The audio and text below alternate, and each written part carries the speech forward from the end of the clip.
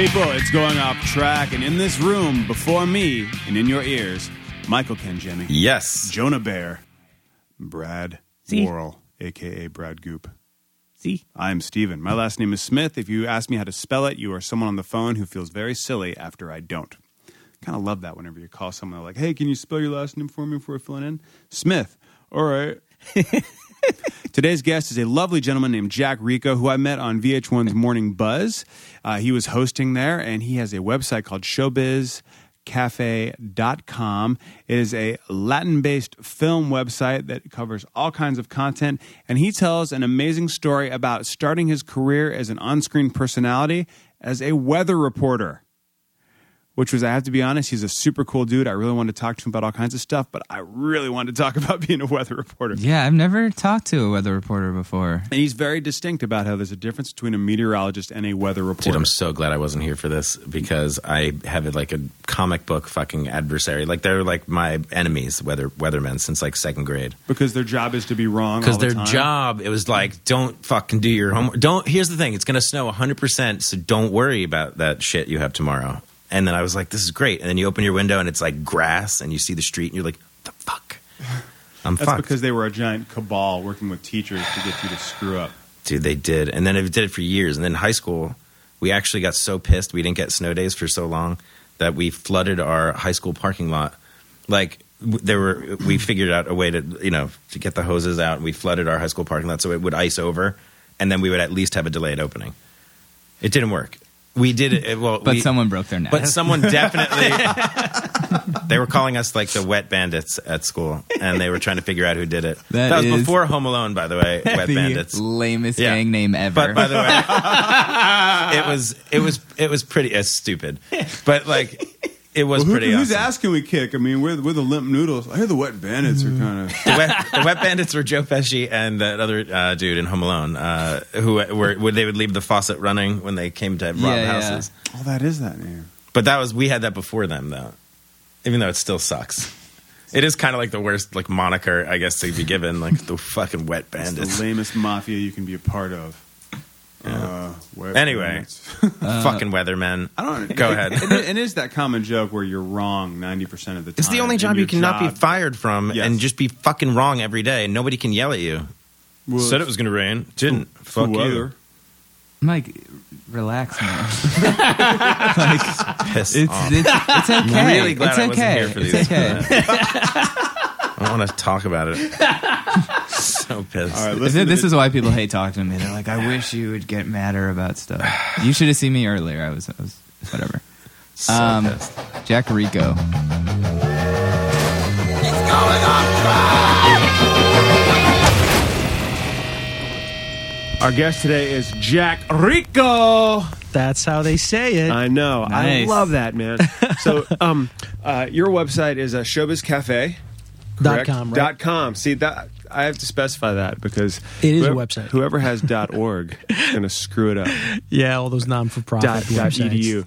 And we met just a few weeks ago for the first time. It was so much fun meeting you, man. It's you really know your geekdom stuff. I'm a peripheral. Trust me, dude. I know enough, but the people that I work with at MTV Geek, they're super pro and know everything. They know everything, right? Where I sit in the corner, I'm like, okay, crap.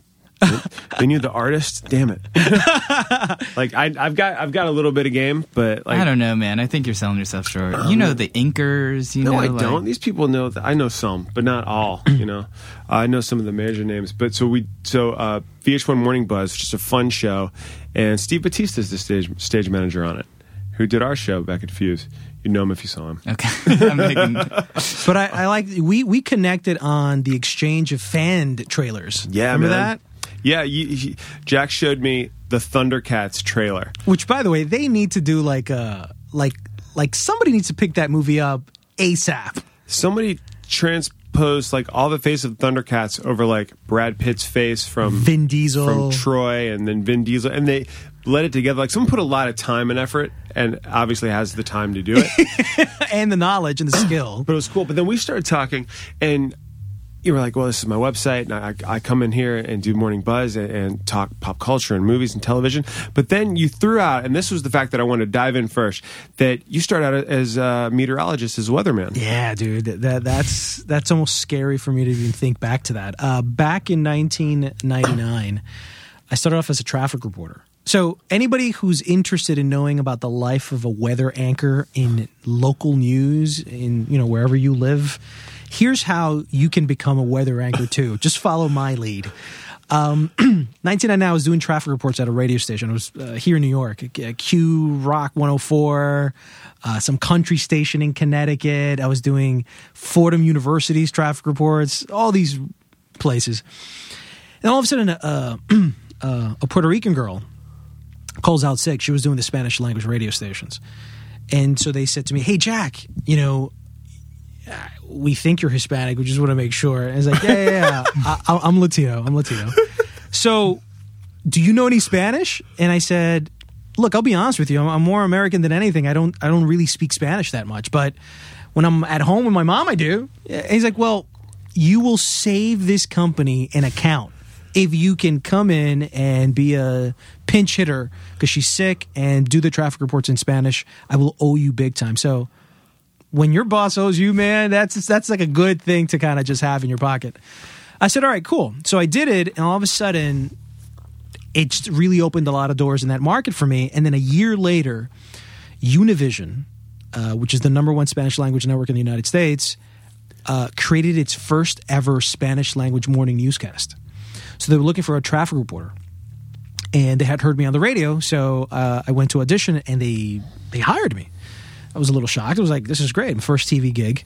And all of a sudden, they fired every anchor that was there, including the weather guy. And they said, Jack, we're looking for a weather anchor. Would you like to do the weather? And the first thing that came out of my head is like, are you stupid?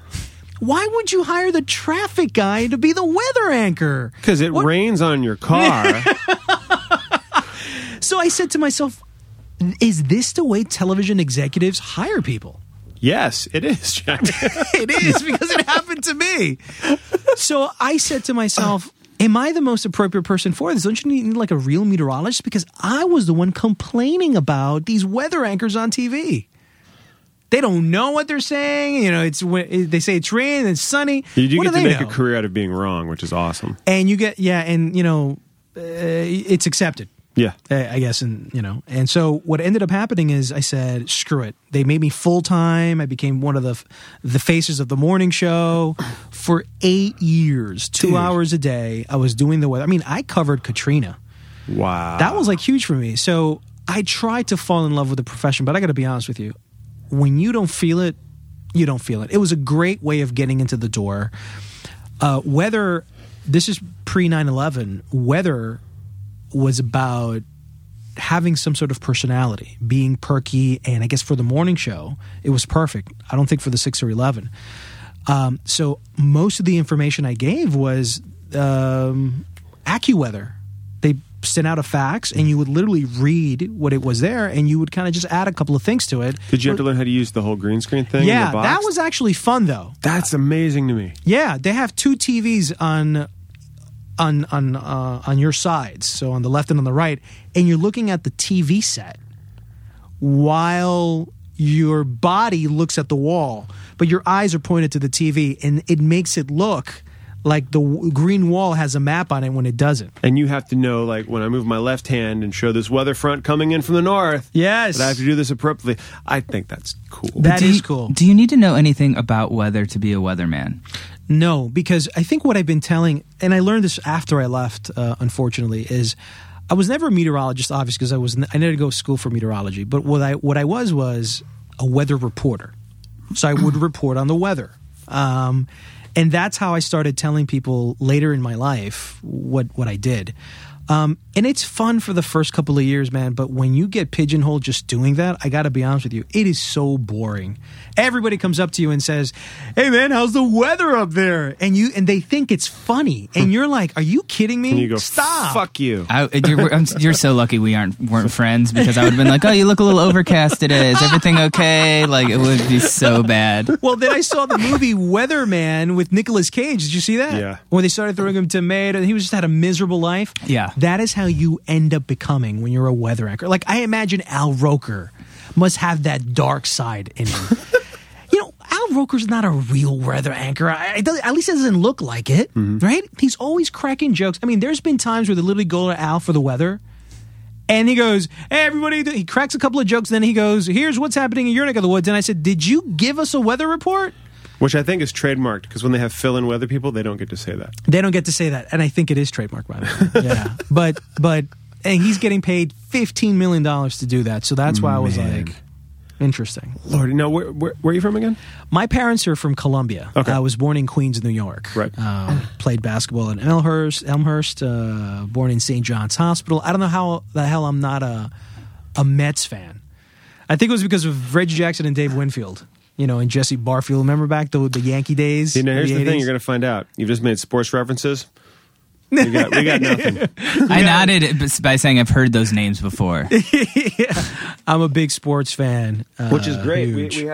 We had a couple of people in here who are sports folk. Pork fans too, right? Pork as well, which is delicious. I just had a wonderful BLT that they got right today. The last time I ordered one, they forgot literally the L and the T.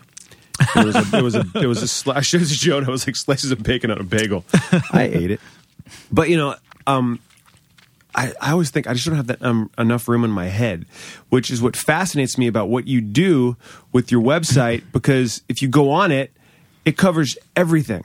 Everything, yeah, with movies. And what we're doing now, we're doing a 3.0 version of showbizcafe.com, which is we're expanding it to pop culture. I got to be honest with you. Over at VH1 where we met, we were talking about everything. And so it got to a point that my personal individual career started reflecting more of the pop culture than the actual website that I was doing. So I decided to kind of just unite those two together. And what we're going to do a little bit different is we're also going to try and, the hot Latina ladies, man. They're doing a lot of like Shakira on The Voices. She's on The Voice now. Christina Aguilera, Cameron Diaz, Zoe Saldana's in Star Trek. Christina Aguilera as a hot Latina lady. Well, she's half Ecuadorian. She's half Ecuadorian. She's half Ecuadorian. She has a Spanish album that she did, Yeah, but can she really speak? David Lee Roth has a Spanish record, okay? Is that true? Yeah, dude. So does Nat King Cole. Remember that? I don't remember that. Michael Jackson sang a song. Oh, yeah? Just Can't Stop Loving You. And that song is in Spanish, Well, here's too. the thing. We were talking about, everything just sounds better in Spanish. Like we were talking about Buena Vista Social Club, and you hear what they're singing, and then you see the translation, and it's filthy, but it just sounds gorgeous in Spanish. And if I sing the line and then she bent over and I saw her cleavage, in English it sounds horrific and very peeping Tommy, but in Spanish it sounds mellifluous. Oh, it's wonderful. Yeah, poetic. It's great, and y'all can dance too, you bastards. We're known for that. So from being the weather reporter to the website, how did that transition happen? So after 8 years, I got burnt out, man. Whenever you do a morning shift, I'm sure you guys woken up in the morning to work. I have a friend who does the morning shift in Canada, and he's like up at 3. Dude, he's like, I love the show. I hate the hours. I hate the hours. And so what happened? I had hair. Like, I'm bald now, but I had hair at one point. And I got fat. Don't you have to as a weather reporter? Sorry. No, not at all. You have the Sam Champions of the world, man. Like, Ken dolls. But what happened was, I think my health started being affected by the hours, because I kept on saying to myself, I got to go see this U2 concert. And the concert would end at 11. It's like, are you telling me that I'm not going to go to a U2 concert because I have to go to sleep early to be awake to do the weather? That's not happening. So wouldn't you just make yourself stay up? Yeah. So basically what ended up happening a lot of the times, I used to sleep 3 hours a day. And then I would take naps during the afternoon. And then after 8 years, dude, you're in a constant haze as a weather anchor. Trust me, man. I'm telling you the inside scoop on being a weather anchor in local New York TV. Bill Evans, this other guy, Goldberg, Chris Cimino. I bet you all those guys have their war stories on sleeping hours and how miserable they are behind the scenes, you know.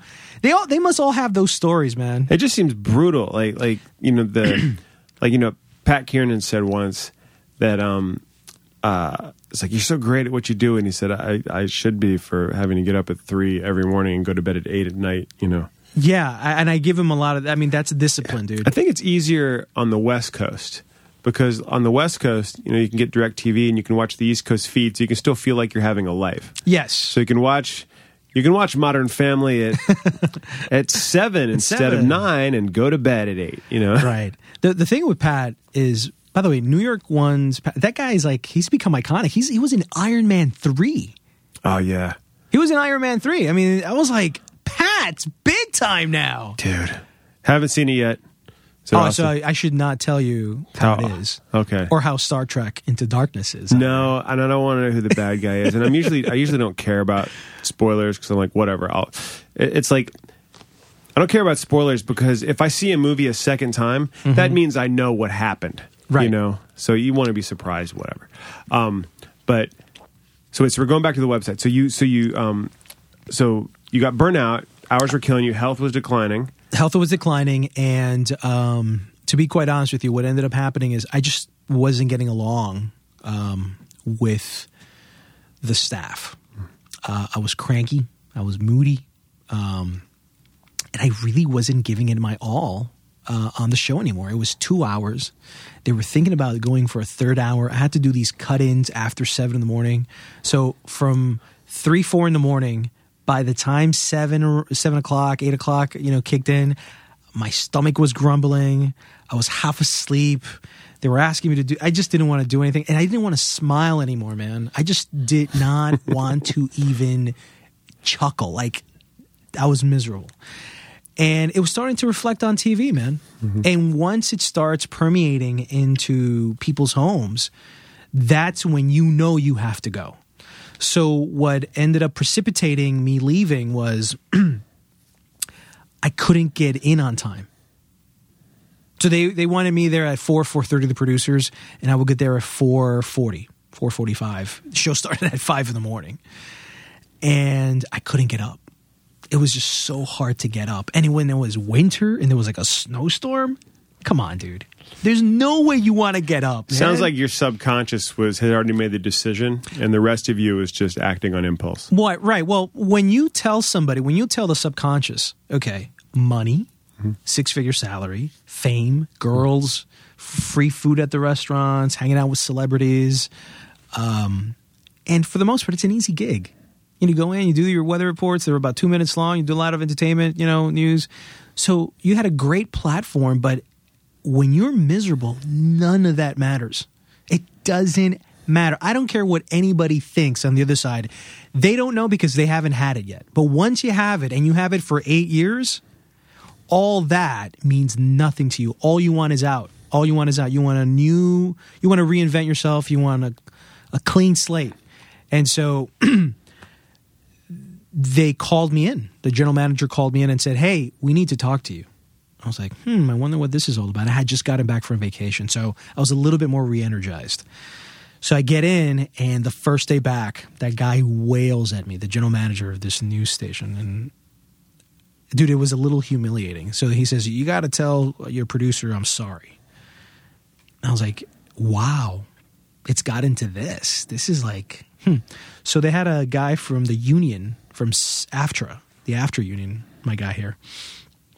And he was just observing. He didn't defend me or anything. And I was like, dude, what is going on here? I said, okay, producer, you could have just told me, hey, come in a little earlier. You didn't have to take it to this level. So that happened. I felt really bad about it. I was like, I don't know if I should even be here anymore. And then the next day, the news director comes in, and then she lets me have it for the same thing that had already been taken care of the day before. So I just felt like they were ganging up on me at this time. And at that meeting, I said, you know what? you're obviously having a lot of fun with this, and I can see the writing all over the wall. I quit. And I just said it like that. And she just looked at me a little bit in shock, wasn't expecting it, was going to say no, and then she caught herself and she says, you know what? That's probably the best thing for both of us. And I said, all right, fine. And I literally walked out. I was going to literally leave that day.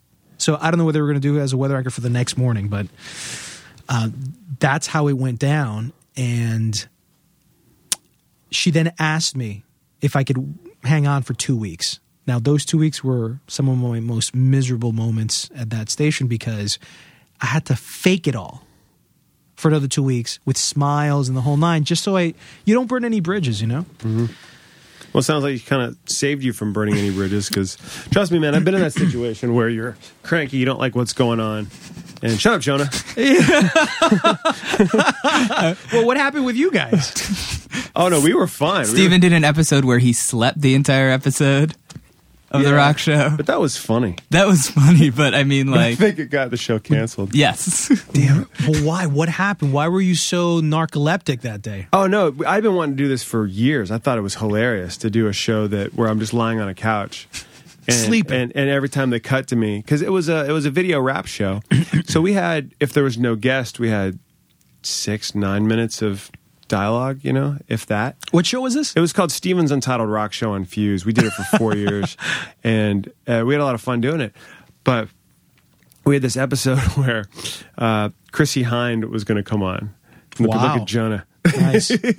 Was for the Pretenders, right? So Chrissy Hind has... I know people who've interviewed her. I know people who know her, but she's got demands. And Chrissy is a big animal rights activist. And I've heard tale that you can't wear leather that day. You can't have the crew wear leather, you know. And a lot of demands for someone who hasn't had a hit song in like 30 years. Yeah. Right. And so all the demands and everything for the interview fell on Jonah. Oh, no, Jonah. So he had to incorporate all the stuff. And, you know, he's a professional music journalist. He knows how to talk to people. He knows how to write questions. They just had all these rules and stipulations. And then at the 11th hour... they're like, oh, we need you to listen to the record. What? So completely caught off guard. Yeah.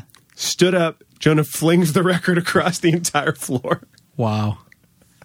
And you don't get mad. That's the funny thing. No, I don't get mad. I never get mad. But yeah, for some reason, it just kept being like more and more. And I was like, why are we even having her on? Like, who cares? And then she canceled at the last minute. The last second. What? So that morning. Oh, wow. So we had no script because the script was all catered towards her. So I looked at the producer, and at that point in time, I You was improv'd. Well, I was the EP, so I could say, "This is what we're doing. Don't write anything. We're doing the sleep episode." Wow. And I remember Mike, who's also one of the hosts on the podcast, but he's working for Nickelodeon right now. He went, "Okay, but I think this is going to get us fired." So it aired. It aired. It aired. But they'd killed... I thought it was innocuous because they killed our rerun anyway. So it aired once. But what was the anger? That you had the balls to do this? Oh, yeah. Well, at the time... It was so audacious. Well, you know how networks are. It's a constant revolving door of general managers and people there. That's true. And so... everybody's always bitching about the sales and the revenue. It's not coming in, so maybe it's the general manager. He's not doing a good job. They fire these TV people, and they all go to another gig as a general manager. It amazes me. So they brought in some guys. It's true. It is true. It's true. It's ridiculous. They recycle their own talent. They wonder why it's the same problems in every network because it's the same people. Like, isn't Jeff Zucker at CNN? Yes! Didn't Dude, he? Weren't you running? Didn't you cave like NBC, You man? destroyed NBC. And now you're going to go to a news network? That, by the way, just got destroyed. Right again. It's like, yeah, I wonder why that happened. Giant bucket of joke.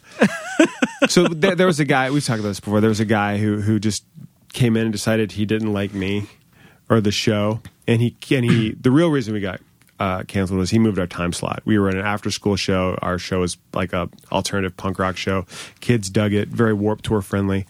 We were on at 4 o'clock. He moved us to 2. During school hours. Oh, So God. we literally had like segments that were like, sneak out of class and call us. Or like, you know, like encouraging kids to cut class. And did kids cut class? Oh, God. You guys were bad for America. Yeah. No wonder. We were bad for America. But it was pretty funny. It was funny. That's too funny. Well, I mean, to finish my story, Yeah. so then finally when I quit, I had already been working on something for about a year with showbizcafe.com. And the reason is, look, anytime you're going to start up a business, entrepreneurs, you probably know this, every time you're going to start up a business, you need to have a built-in audience for whatever it is that you're doing, because they're the ones that are going to pay the bills, right? So I said, where can I find an audience within this Hispanic American market? And movies, I found out through the MPAA, they had done some statistics, and the number one movie-going demographic in 2006, and it's 2013, and they still are Hispanics. Really? They go in packs opening weekend, right? And so when I found that out, I said, there's no way that this is true. Because if this is true, why hasn't anyone made a report on this? So I Googled it, nothing on it. So I said, you know what? This is the thing. I'm going to become like the first Hispanic movie website in the United States. And so it began like that in Spanish, and all of a sudden, you know, my friends were like, dude, I can't read that. Can you do it in English? And I was like, all right. So I did like an English site. But dude, then I got really sick and tired of having to translate everything all the time. So I was like, let me just leave it in English. And so now finally, after VH1 and the Today Show, I started doing a lot of more pop culture stuff. So I wasn't talking about movies anymore, and I was being invited to concerts and talking about TV. And I said, let my site just kind of reflect that. And so Showbiz Cafe now is a pop culture site that anyone can read, you know, about my point of view on sort of And the is media it all business. you doing the whole site? Like you do all the writing, or do you have bloggers? I do most of it. I would say I write 90% of everything. I write most of it. And you know what? Every blog or like website blog within that geek genre, it's usually a one-man operation. Mm-hmm. They might tell you differently. Like I have freelancers that I hire to do some jobs, but I usually edit and everything else. And it's like a labor of love, man. No one gets into that to kind of just do it because of the money. You do it for the lifestyle, for the cachet of being around that life. I mean, I go to Broadway shows for free, but I have to cover them. I write them. So to a certain extent, you're enjoying the show, Yeah, but then you work. got to go home after that and you got to literally write out the review for that. So it gets hectic, but I wouldn't change it for the world. And it's allowed me to have access to, you know, the Today Show and NBC and Telemundo and I everything think else. that Today Show thing is insane to me. The We just had another guest, Julianne Smolinski. Yeah, Remember her? She was just on the yeah. podcast recently. and Sweet. She's on the Today Show a lot. Yeah. I've met her once or twice. Yeah. She's awesome. Yeah, she is awesome. so that's cool that you reinvented yourself and are now From weather anchor to pop culturist. Yeah, but like, you know, you're now brought on to talk about these things. And I got to be honest with you, man, I've been in that situation where they're like, hey, can you come on and talk about blah, blah, blah. And I'm like, God, just shoot me in the face. Because then I have that awful first thing was, will you pay for me to get there? Right. You know? Right. And we've had that situation too. You the know? Today Show Yeah. sends a car for you. Yeah. Nice. I was like, what? Yeah. Yo, pimping big time. You're like, by the way, I live here in the city. Why don't you give me the money for the car? And I'll take the subway. Yeah.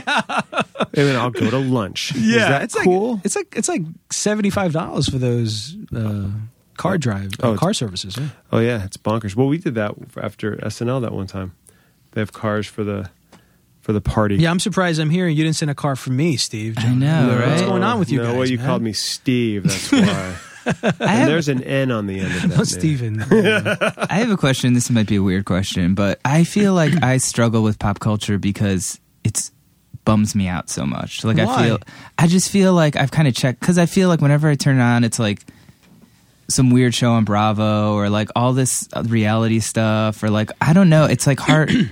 I just feel like it like depresses me, but then I feel like I'm missing out. Like people are talking about stuff and I don't know, I can't really engage, and I feel Right. like I'm the outside. It's like, it's been like kind of You're a on the weird fringes, right. struggle for me. And I'm just wondering like what keeps you kind of excited and kind of like in it? Not that I'm saying it's bad or anything. I miss that connection, I guess. Well, you know, for example, with television, you know, I was telling you that Games of Thrones, everyone's talking about it, and I should know more about it, and I really forced myself to see that show, but I didn't catch it from the first season, and it's been really hard for me to kind of just get into it in the second season. And then when we started talking about it at VH1, there was this whole deep universe and names, and I got lost in it, so I couldn't really understand it. But then you have like the Mad Men's, the Breaking Bads that really reel you in. And once you're reeled in, it allows you to then appreciate sort of the new directors, the new producers, the new writers that are out there, and the new stories that they're telling. But you're talking about, and forgive me for this adjective, cool programming. Yes. Like Justified, Archer, Breaking Bad, Dude, Mad Men, I just Walking watched- Dead, you know? What's the House of Cards?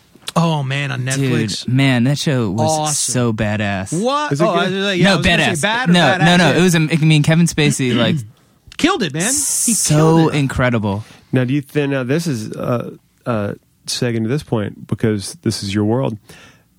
Do you think that Netflix is going to change the way television programming is? Because there was a story that just came out today that, and I can't remember where, that online is doing great, but ad revenue is still television based. They can't find a way to monetize the web the way they do television still. That is true. So everyone's talking about how with Arrested Development and House of Cards and that John Goodman one that's coming out on Netflix. There's a John Goodman one coming out? Yeah, on Netflix. No way. And they're doing the same way, releasing all the episodes. Watch it as you will. They don't have to be a half hour. They don't have to be an hour. Do whatever. Right. Do you see with what you do a shift towards the paradigm of television as we know it changing? Look, television is still the king of all media. I mean, you know, when you're watching the Super Bowl, I don't want to watch the Super Bowl on demand. I want to see it live, talk to my friends about it. It's a communal process. It's a communal experience.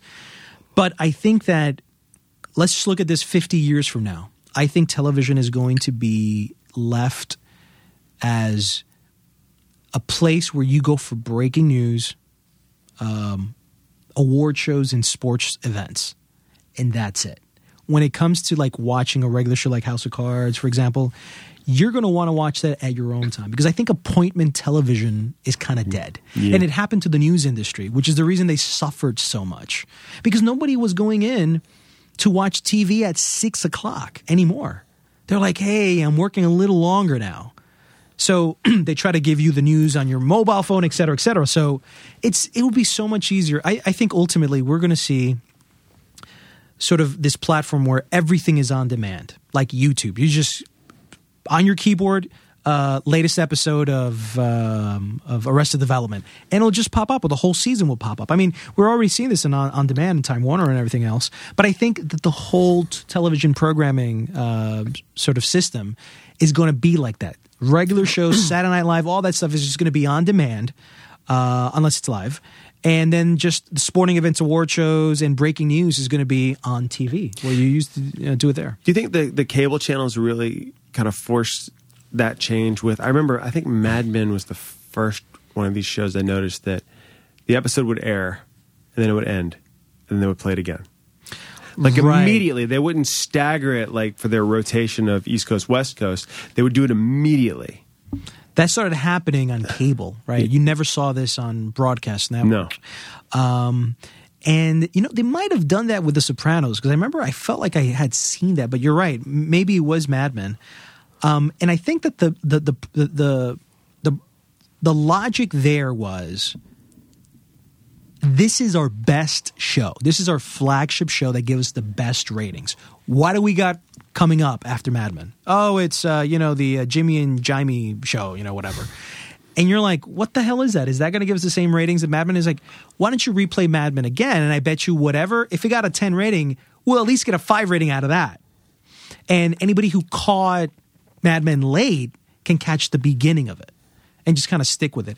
And I think that was the process, and it was getting better ratings than the shows that were subsequent after, for example, Mad Men. But I'm wondering, like, I agree with what you're saying about everything being on demand, but then I deal now with Time Warner, and they're like, I feel like they have no idea what's going on. My internet always goes off. Like, how is that innovation, like, in their hands? Like, I feel like it's like giving, like, the head of NASA, like, having, like, I don't know. I just feel like I don't have a lot of faith in them as a company. Right. I mean, do you think it's other cable companies will come in? Do you think it'll become less centralized? Because I feel like they have, like, at least where I live, like a weird monopoly, and that's why they're allowed to be so inefficient. I think the internet and television, they're going to fuse together, man. No pun intended. But I think they're going to literally like fuse together, where you're going to one day wake up and literally on a keyboard, just turn on the TV and type in the show that you're going to do. We're going to move towards that. The fact that we're not moving it now, there's still a lot of money being made with the traditional way of operating a television business. And nobody wants to let go of that because everything is a risk.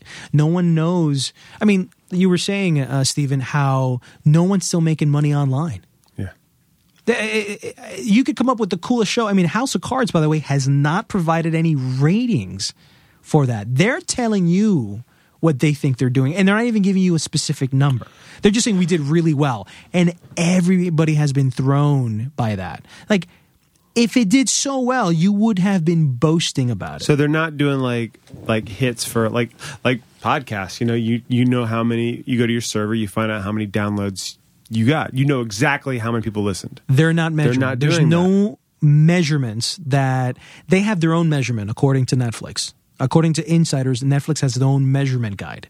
But they're not sharing that with anybody. Not the New York Times, not Variety, no one. So no one knows unless somebody inside decided to tell someone like us, and when we get to break the story. But they're not saying. They have 28 million subscribers, Netflix, right? It's more than HBO now. Which is crazy. So they're rivaling HBO, yet they're not saying 20 million people saw Netflix. But HBO is still following the same rubric as the Nielsen system, which is archaic. It is archaic and it's extremely flawed, but unfortunately they have a monopoly in that. And the way the same thing as AT&T had a monopoly in the phone business, 50 years ago, that went to hell. And at some point, new government came in and said, listen, no more monopoly. So I think the same thing's going to happen to Nielsen. There's going to be some sort of competitor that's going to come in and devise a new technology of how to do this. And either Nielsen adapts or Nielsen, just joins the battle. It happened with radio. Arbitron is no longer used.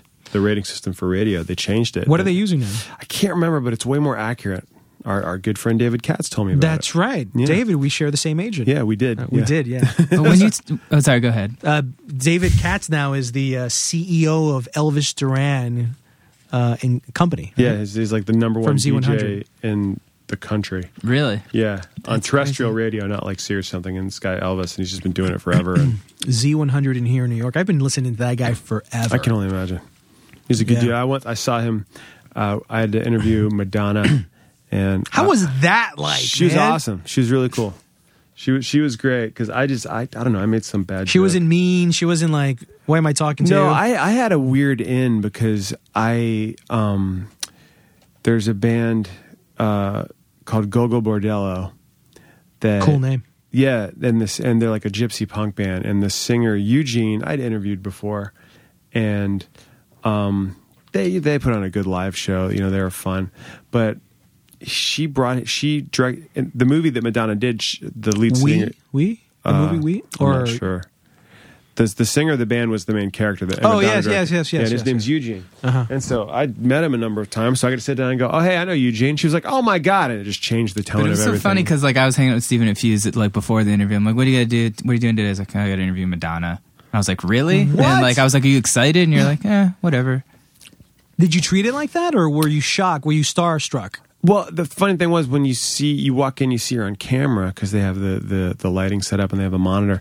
Then you sit down and you go, "Whoa, you're Madonna. You're over 50." Oh, yeah. But you were saying she looks different, sitting next to her than she does on the monitors. She looks like she's a woman who is past middle age who works out a lot. You know what I mean? And I don't mean that in a bad way. I mean it's like you're trying to make yourself look younger than they are. And I think it's that Kabbalah, man. Yeah, but I think it's okay to age. Yeah, exactly. You have to be ripped in Kabbalah.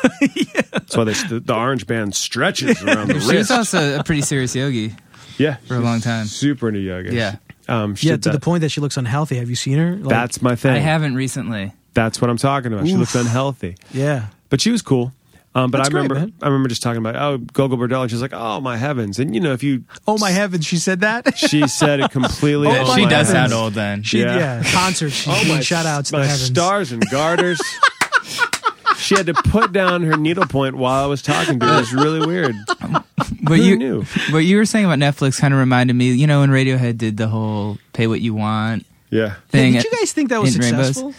Well, that's the thing. They never said they never release the numbers. And it's like, dude, you guys are doing this super innovative thing at this kind of turning point for this industry. You are like the biggest band. It's like such a brilliant move. And then they're like, yeah, it went well. It's like, let us see what happened. The honesty let code, us right. know if it worked well. Maybe other people will do it. Maybe this model could sustain itself. But they never released it, and then it's kind of like, okay, I guess that was good. No one really knows. Let's be honest. If you were doing a project and you told the world that you're going to do this project and the project worked well with you, right? Gangbusters. Wouldn't you be boasting about that?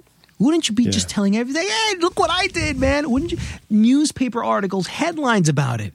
But if you're not saying anything, it's not that you're cool because you're not saying anything. You're mysterious for a reason because you even don't have faith in the way that project went. So I think that the $100 million they spent in House of Cards, right?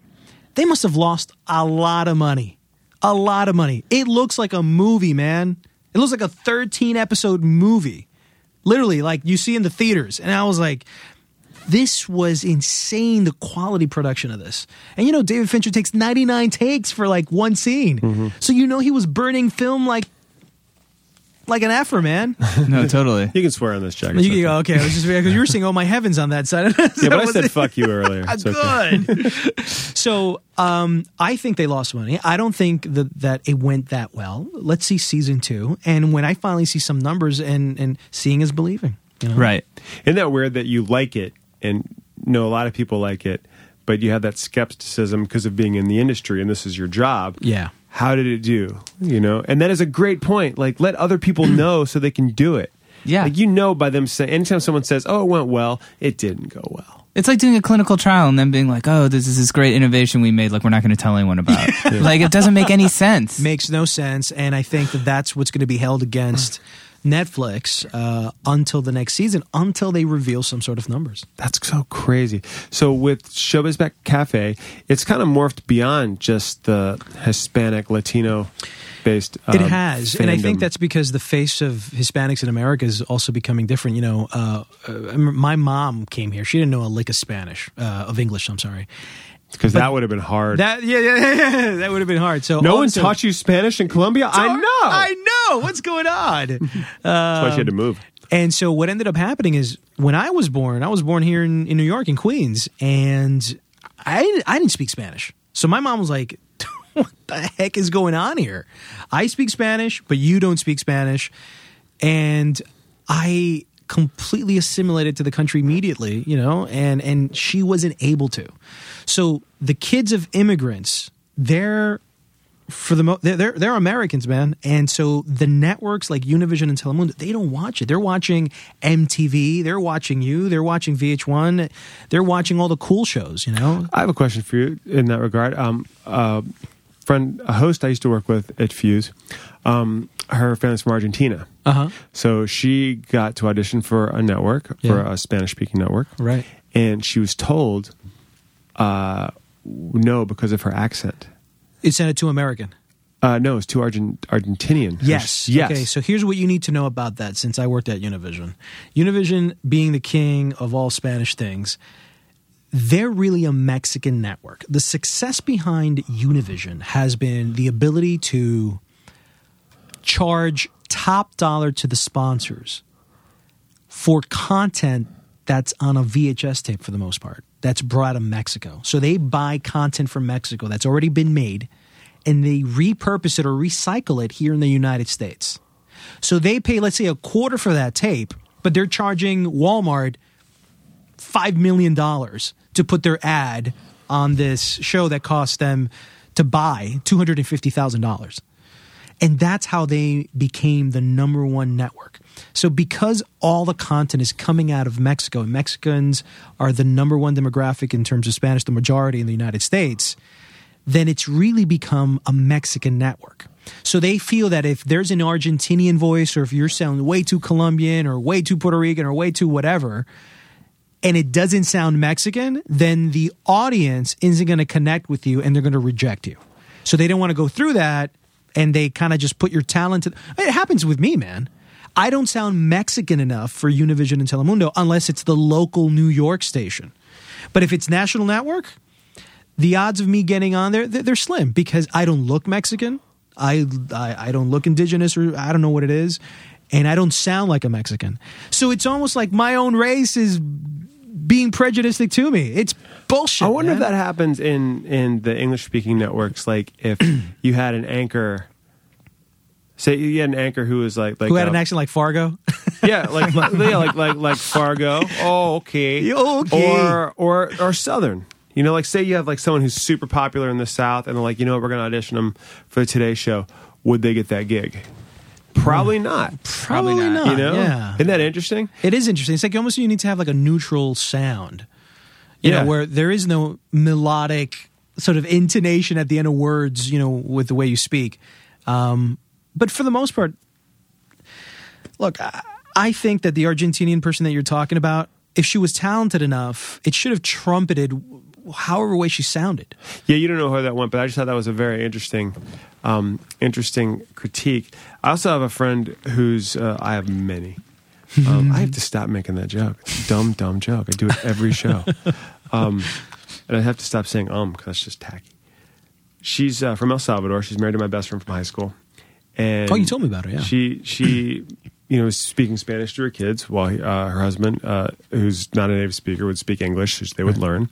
And I said, well, on Sesame Street. She went, well, that's Puerto Rican Spanish. And I went, what? She went, yeah, as if I would know that, because forgive me, I can't tell the difference in accents. Right. But I thought that was very interesting. And then now with my children, I watch Sesame Street a lot. I hear Luis and Maria saying Boricua quite a bit. Yes. And I was like, I had no idea. Well, it's funny because in the Latino universe, Puerto Ricans and Cubans are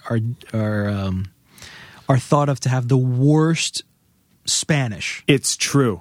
In like the world. So, for example, People en Español magazine, which is considered like the de facto magazine of the United States for Hispanics, they use Colombian Spanish as their voice. When they write, when they do interview, everything is through the Colombian filter because they feel that the Colombian language, the Spanish language, is the best of the world. The problem with the Spaniard one, which, I mean, they invented Spanish, hello, the Z's, they don't sound like Z's, they sound like THs, which is like a th, as opposed to a z, right? So, and that's different than Castilian Spanish, right? Or is that what we're talking about? I think that's the same thing? That's the same thing. Castilian Okay. Spanish. Yeah, Catalan is different. That's from Barcelona. Thank you. That's what I was thinking. Yeah. Forgive me. I had dated a girl in college, and her mother was from Spain, and made it very clear that the Spanish she spoke Was different than the Spanish of her husband, who I think was from Puerto Rico.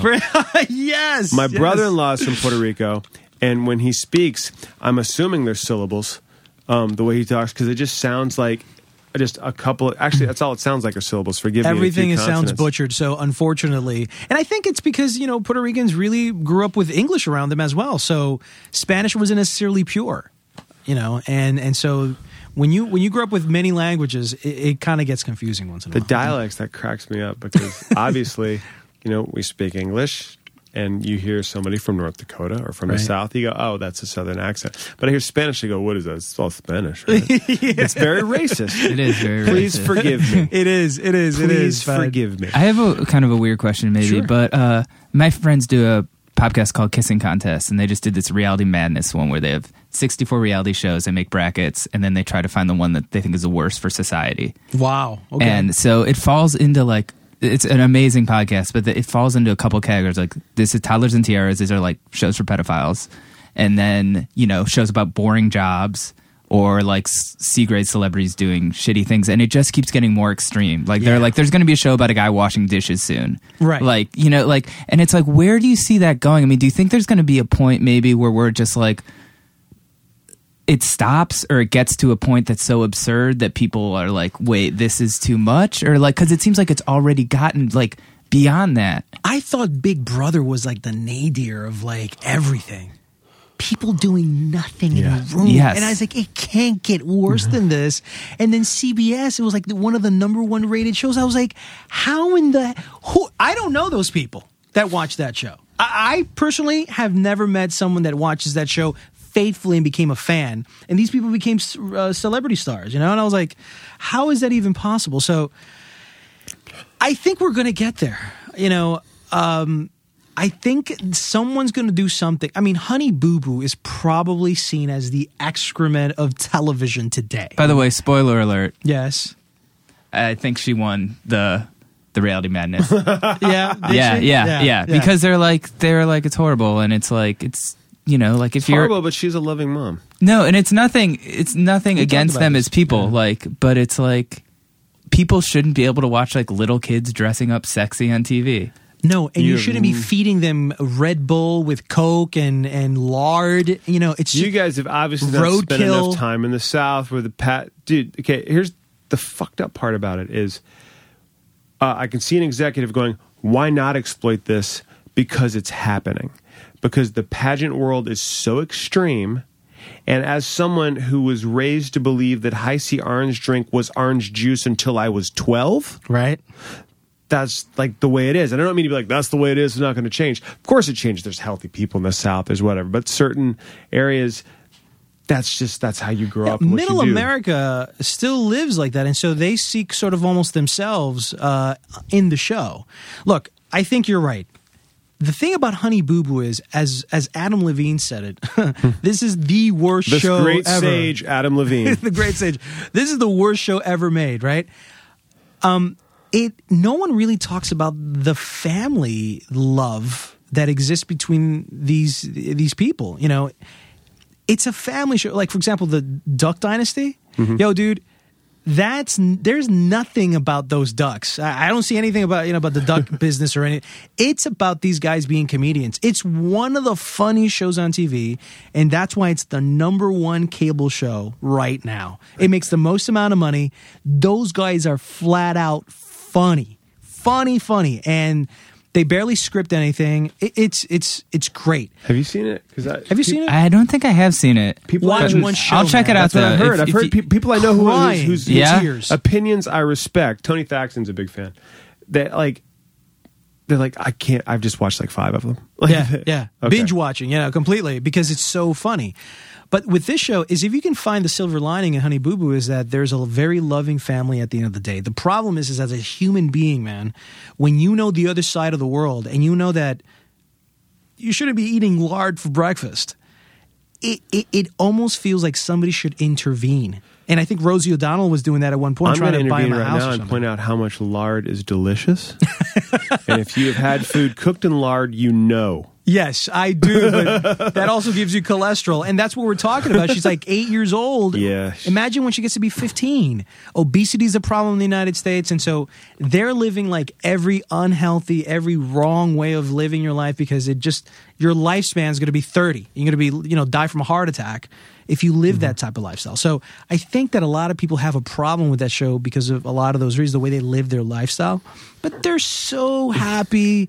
I'm not going to worry about what you say, that you almost admire that sort of persona. No, absolutely. And I think it's, as a viewer, I think people are drawn to it because you sort of feel superior. Not I'm saying to them in general, but I feel like people like these shows where people's lives are kind of don't seem as good as theirs or something. That's why Hoarders does so well. Yeah, exactly. All these shows with these people with these horrible problems and stuff, and then you watch it, and then you're like, well, I guess puts things in perspective. It's making it very hard on the creative industry to go, how can I compete with reality? Because it's become sitcoms, like Duck Dynasty. I was watching, I was like, this is not a reality show. It feels like a sitcom. Yeah. Back from the 80s. It was insane. So to get back to your question and to answer it more clearly, yes, I think there's going to be a show that's going to be so deep into the sort of so absurd and ridiculous that the president is going to say this is not deemed worthy for American viewing, and we're going to have to look at some other way of entertaining the American public. The title of that show is going to be Who's Got Herpes? That's probably a show already. Yeah.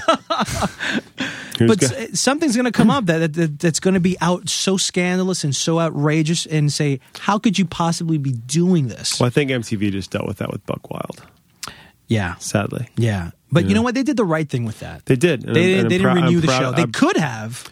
But for the first time, MTV's showing some sort of ethics, with something like that. Dude, I loved the ethics that they showed with Snooki when they were like, we're not going to show her getting punched, even though we showed it 10,000 times leading up to it. And they're like, we're not going to show. It's like, are you guys kidding me? Yeah, it's weird. That's why the digital realm over there that I work in is awesome because it's spread out between all these great websites. There's like MTV Sports and MTV Iggy, and then the geek stuff. It's just you got the greatest. next site, the next movie site. Yeah, there's Hive. There's all kinds of crazy stuff, and it's like it's almost like these giant bastions of cool that are supported by the channel that used to be the giant bastion of cool, but now the critiques have been, back and forth about, like Awkward's a good funny show, but then you have Teen Mom, which how can you defend that? Is it a loving family? Is that the crux of it? It's I thought that was outrageous. It's a delicate balance. Yeah. Right. Exploiting teenage girls who are pregnant. Look, here's the problem about TV. I've always said, I know a lot of people say, are you going to go ahead and fly off a building because you saw a movie with Superman and a man flying? Are you going to do the same exact thing? Of course not. But you know what? There is this thing about subliminal persuasion that I think television does by glorifying a specific thing. At some point, you become so involved with a particular character of a particular show that subliminally you start channeling them in some sort of way. Remember the whole Batman thing that happened? I forgot where it was, where this guy came in as the Joker at a Batman screening and started killing everybody. Oh, God, the Aurora shootings? Yeah, the Aurora shootings. And also, just to be clear, and not make light of this at all, his hair was dyed orange. The Joker's hair is green. He was not the Joker. Yes. And so that guy was channeling the Joker because he loved that character. And he was like, I thought Heath Ledger did a great job of that, and some way I feel connected to that character and to the way he portrayed it. Did he say any of this? Or No, I think that dude was just deranged. He was deranged, but it was an influence, is I think the point I'm trying to make. Mm-hmm. It influenced him, who already had the tendency of doing wild things. So for guys who are not deranged, I think they feel connected with a lot of characters. And so when you're watching Teen Mom, there's something I'm fearful that some girl who's 16 is going to sort of just say, it's okay to have a kid at the age of 16 when you're not ready to be a mother. You're still a child, and you're bringing a child into the world, and say it's okay because this TV show kind of said it was okay. And so that's the problem I think ultimately there is with TV. And if these shows haven't even, pushed the needle into not having these reality shows anymore, man, I think it's going to be a long time. I'm talking about 10, 20, maybe even 30 years before we see any change in reality show TV. Because look at Dr. Drew recently said, I'm going to stop doing Celebrity Rehab. Oh, good. And it's like, dude, you mean the show where you have a camera in someone's face when they have the shakes? Like, how could you possibly think that's a good way? Because enough of those people didn't survive? Yeah. I mean, it's crazy. And for that dude, I mean, I think anyone that says marijuana is a gateway drug, it shouldn't be a doctor. I concur. But but yeah, and it's like that to me is crazy. It's like you're supposed to be like, oh, he's taking the high road. This guy's so great for not doing this show. It's like, yeah, of course he shouldn't be doing the show. No, he shouldn't. And he shouldn't have to begin with. That's a weird path he took. So where do you, with your website, draw the line with what you like, as opposed to what the people like, right? The audience likes? Yeah, exactly. Right now, it's really an experiment. I mean, the Hispanic American is so fragmented because he'll listen to Spanish salsa tunes and, all types of, there's bachata, there's grupero. Being a Hispanic is a complicated thing to begin with, okay? Figuring them out is even worse. So what ends up happening is that someone like me is so mercurial because he's constantly changing. I'm constantly keeping up with them. And unlike Steve Jobs, where I dictate what you want, these people are constantly changing, and I'm caught in the process of catching up with them. So interestingly enough, who does this quite well, who understands their audience excellently? Vince McMahon from WWE. Because he's awesome. He's just awesome. And by the way, if you want to go to a giant multicultural event, Go to see the WWE, man. Yeah, absolutely, man. That's everybody. Everybody goes to that. I've been kids, old people, poor all people, races rich and people. creeds, Christians, atheists, Buddhists. You were there and you were loving every second of it. Yes, absolutely. So much fun. Totally We should agree. go. I've never gone to anything. Actually, like It's that. an experience. Yeah, I you would will do it. Never forget. The bigger ones are great, but I've done this. If you can go to a small local wrestling match, that's the bomb. That's awesome. yeah, with some like. And you're like in a VFW hall. It's like going to a punk show. That's It is. awesome. It's Great. it's a lot of fun, man. Yeah. It's All a right, lot of I'll do fun. it. Let's do it. All right, we got to find one. So, I mean, just to kind of finish that question you're asking me, I'm just going to have to kind of go with where they're going, kind of just move with the wind of Hispanics. So if they want Real Housewives and you loathe that, what are you going to do? I'll give them Real Housewives, even though I loathe them. Ultimately, because Because you are I got 'em- you're a benevolent website guy. I'm a benevolent website, but I also think you can't ignore your audience. I mean, if you want them to come to your site, you're going to have to kind of just play that 50-50 role. It's like, look, I'm not going to give you everything you want, but I am going to give you most of what you want, and then I'm going to introduce things through that medium. So you're talking about Real Housewives, and I might squeeze in a show that I happen to like to kind of just open up the gamut there. So it's going to be interesting. I think I'm kind of being a pioneer in sort of the fusion between the American and Latino pop culture experience on one website. Usually everybody has a pop culture website in Spanish, and then there's obviously the hundreds pop culture in English. But if you had People Magazine and People en Español magazine, their Spanish language version, and you fuse them together, that's what my website would look like, but with my point of view. And I'll be at the forefront with my particular voice. I think it's going to morph into that's going to be most of America, because I have a number of friends whose kids go to immersion schools, Right. where you do Spanish in the morning and you do English in the afternoon. And it's not just, you're not taking Spanish for an hour, you're doing math and science and Spanish and sort it out. It's almost like going to Spain for like a couple of months, and I mean, immersing yourself in I that. mean, America's a bilingual nation. We speak Spanish and American. We don't speak English. We speak American. Right. It's a very different dialect Yes. and words. Well, there's a lot of theories that we actually are going to be just one race eventually. I mean, like thousands and thousands of years just from everyone kind of getting together. It's just going to ultimately just be one thing. One race. Yep. Kind of a pale purple. Yeah, I guess somewhere in the middle. I don't know exactly. Well, that'll be interesting because It's you going got to ruin the NBA. Chinese, Indians, Latinos. Based upon statistics, it's going to be all Chinese. They're coming in strong, man. Yeah, there's a lot of them. Lord. Showbiz Cafe, at the very beginning of this, you mentioned you get to go to Broadway shows. Yeah. You have to write about them. Mm-hmm. So how does that fall into? I know it falls under the umbrella of showbiz, but is there a big Hispanic population that likes to go to Broadway shows? No, but see that's interesting. There's no documents or research that says that Hispanics go to Broadway shows. But every time I end up talking with a friend who happens to be Latino about the theater, they're like, "Oh my God, I want to go see Matilda. I want to go see Kinky Boots." And you're thinking, how do you know about this stuff? And I've always said, when you look at the entertainment business, like at a newscast, right? They always talk about movies, music, and a television show, whether it's their show or somebody else, like American Idol, right? But they never talk about the theater.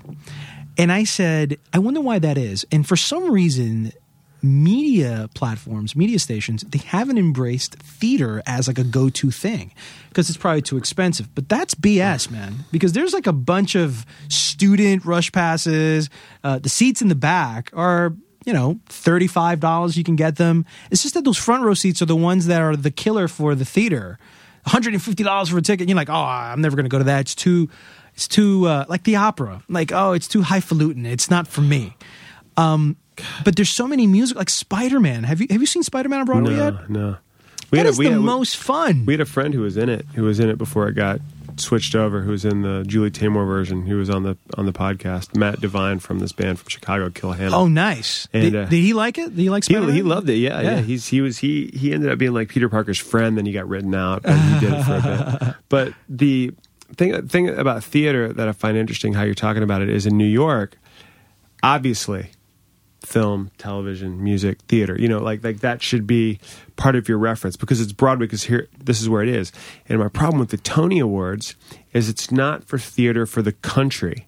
Right. Because if you go to Florida, if you go to fucking Chicago, even parts of L.A., Boston, where a lot of Broadway shows are previewed before they come here, it's a theater scene all over the country, but the Tonys stick right to Broadway and assume that everyone else knows, and they wonder why the ratings are crap every year. Right. And I find that bothersome because I like touring very companies. geocentric. Yeah, and it's annoying because I want to go see Pippin. I think it's amazing. It's a great musical. It is, yeah. It's only going to be on. You saw it? Yeah, I did see it. Bastard! It looks amazing. It looks great. It's great. I'm not a big musical guy. I love Pippin. It's different than anything else that is on Broadway, and as I understand, it's a revival. Yeah, Stephen Schwartz did it in the early 70s with John Rubinstein and a very unknown performer named Ben Vereen. That's how I got to start. Was in that, and Bob Fosse did the choreography. Bob Fosse did the choreography for that. So they switched. That's what they did for Chicago. But like the fact that you said you go to all these shows, and I think that's very cool that you're bringing that aspect of the arts to your audience. Because here's the thing. That's not pop culture. That is not pop culture. But I do have to say it's part of the entertainment industry, and I think I have an obligation to sort of be able to give my audience maybe something that they didn't. That first of all, they haven't been getting from anyone, right? From like the major television stations or anything. When I was at Univision, I used to do a Broadway segment in Spanish called El Minuto Broadway. The Broadway Minute. And it was I figured that out before he said it. See, you do know some Spanish. Very impressive, Steven. Thank you. And currently I'm the chairman of the advisory board of Viva Broadway. That's part of the Broadway League. And basically that is the first Hispanic initiative that Broadway, the actual Broadway community, has embraced. And I brought that idea up to them. They thought it was a great idea because everybody's jumping on the Hispanic bandwagon, trying to grow their business. And I offered them sort of like this idea, and they ran away with it. So they're doing really great stuff with it. And it has and basically what I've told them, the pitch from the get-go was, the reason our audience isn't going to theaters as much as everybody else is because no one is talking about it. There's some sort of virality about everybody talking about something, and then all of a sudden it sparks that curiosity and interest to go want to see what it is that you guys saw. So if no one's talking about it, you're kind of just like, it's like a vacuous experience. You don't know what to do. They said about this Great Gatsby movie, I'll go watch that. But if I was talking with the same effusiveness of going to see Pippin, for example, then I'm going to go see Pippin. And I'm going to pay $150 to go see it. But no one talks about it. So if we can get the television stations, the radio stations, the magazines, the newspapers to have a theatrical segment within their pages or their platform, then I think it becomes part of the pop culture. And this is for your Hispanic audience. 'Cause I know a lot of newspapers have that, but not directly. Well, I mean, this is strictly for like what we're doing at Viva Broadway. I think that's great. Me too. Isn't it funny that it seems so difficult that like the Hispanic population isn't going to Broadway shows when the greatest and most famous of all Broadway shows is West Side Story? Tell me about it. You know what I mean? By the way, even that got slightly lambasted by the Hispanic audience, and I'm not sure if you've heard why. So West Side Story is supposed to be about Puerto Ricans, right? And the Jets, and kind of just originally it was supposed to be black versus white. Black versus white, yeah. Right? But it ended up becoming like Hispanics and so forth. They thought that was safer. It was safer. So what ended up happening is instead of hiring Puerto Ricans to play the Puerto Rican parts, they ended up hiring an Argentinian girl who sounded Argentinian, even though she was supposed to be Puerto Rican, right? Yeah. And then they had Mexicans, Venezuelans playing the parts of the Puerto Ricans. So you could hear their accents, and it took away. So the suspense of disbelief was zapped out by the Hispanic audiences that were watching the show. I was like, wait a minute. That's not faithful. This guy sounds really Mexican, even though he's supposed to be Puerto Rican. How can I possibly believe that? And so I noticed it, but I just kind of ignored it so I can move on with the story because it was slightly a distraction. That's fascinating. Yeah. And it makes sense. Racist. It makes sense, like, if you have... why am I blanking on the characters? The main dude from the Jets is if he's Southern, Right. he's obviously not from New York. Don't cast that guy. But if it's a Spanish speaking, we can throw a Venezuelan. We can throw a Venezuelan in there, yeah. That's fucked up. It is fucked up. I'm outraged. Well, let me put it to you this way. Henry Cavill is the new Superman, and he's British. If Superman ended up coming out with a British accent, would you be pissed? I don't know what they spoke on Krypton, so I can't tell you how mad I would be. You're going on technicalities now, man. But come on. I mean, for most Russell of America, Crowe's Australian. He's playing Jor-El. yeah. But but what I'm saying is, imagine if Superman sounded British. He talked like this. I'm Superman today. I'm going to save the That's world. a little cockney. That's Jack. a little cocky. I can't do it good British. Really British. Maybe you could do a better one. You just did a Dick Van Dyke Superman. That's what just happened. Hello.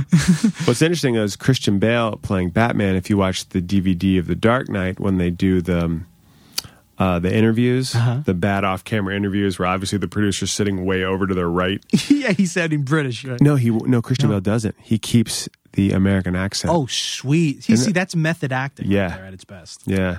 They never Yeah. break character. Yeah, he had his parents killed too. Yeah. Poor Bruce Wayne. Poor Bruce Wayne. Because what is Batman's superpower? Unlimited wealth. Unlimited wealth and Because if Batman was broke, I don't know if he would be half as successful. I still don't understand that. There's a lot of plot holes with the whole Batman story. Yeah, I can imagine you run. That's got to be frustrating for you, seeing things ahead of time, to not, when you write about it, go, by the way, round Act 2, Yeah. just ignore that one. Ignore that. Superman can't be recognized with his glasses on. As Clark Kent. Well, here's the thing. When he's Lois Clark, Jack, Lane. yeah, let me help you out, Jack. Let me When help he's you out. Clark, he hunches his shoulder and he wears clothes too big for him. If you read the comics, he's drawn that way. Right.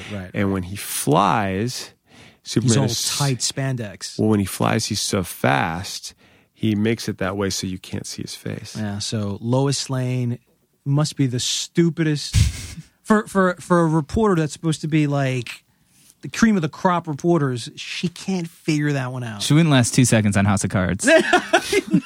No way. She's not getting to the bottom of anything. Sorry, Lois. Cool. Thank you, Jack. Thank you, man, for having me. Oh, This was no. a lot of fun, Yeah, man. this is awesome. Dope. Please invite me again.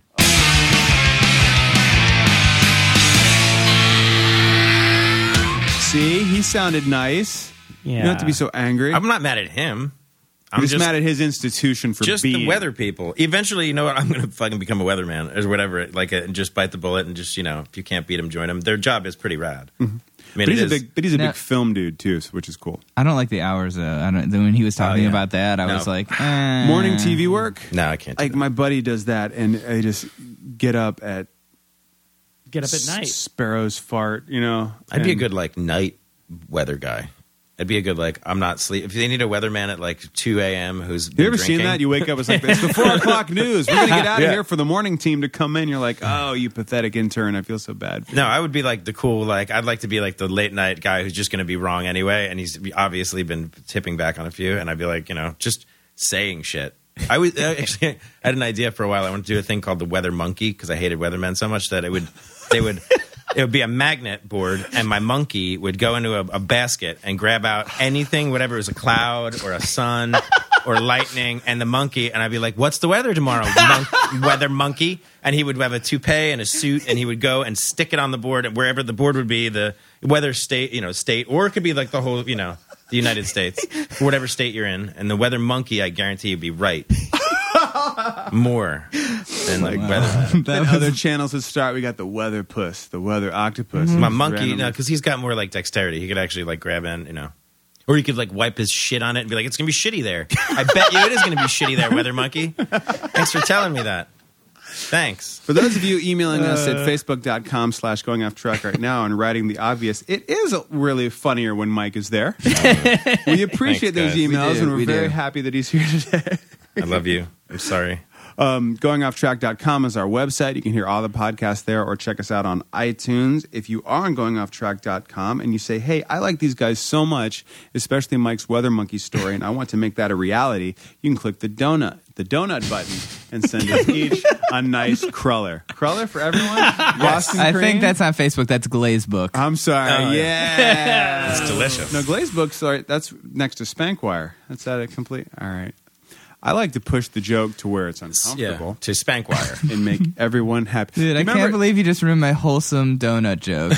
I've ruined many donuts. One day, Why did I immediately just go to like exactly what you were saying? I've ruined many donuts. Oh, it means he jizzed on them. You know what? My head's just going like donut puns, like cruller, glaze. You're not talking. No, mine's like you just Eclairly legal. Clearly legal. I figured I figured you meant that pillow for hemorrhoids. yeah, that too. The donut. Yeah, that's Genius. Do you Jack, remember I am remember when- so sorry. I'm sorry. Do you remember, Mike, when we were out to dinner with the crew one time in not in Pasadena, in Pomona, and we Yeah. went to that restaurant. Yeah. And Mike and I were just talking about a band that we wanted to form. No, not a band. We were talking about The Wire. That's right. And all of a sudden, it got really quiet because we said, there's too much nudity in The Wire. And our wonderful friend Whitney, you know how in a restaurant, it'll just get quiet and someone else It was say like something? a moment. Yeah, it was beautiful. It got really quiet. She went, are you guys talking about prison dick? That was it. It was beautiful, that moment. Yeah, and she doesn't say stuff like that. We had some wine that night because it was... And we immediately said, and now we're forming a band. Yep. Prison dick. That's how band names happen. Whitney said it. Yeah, it was amazing. All right. Well, you'll hear us next week, and it's going to be just as funny. Or not. Or if you don't find it funny, well, then you should listen to something else. Yeah!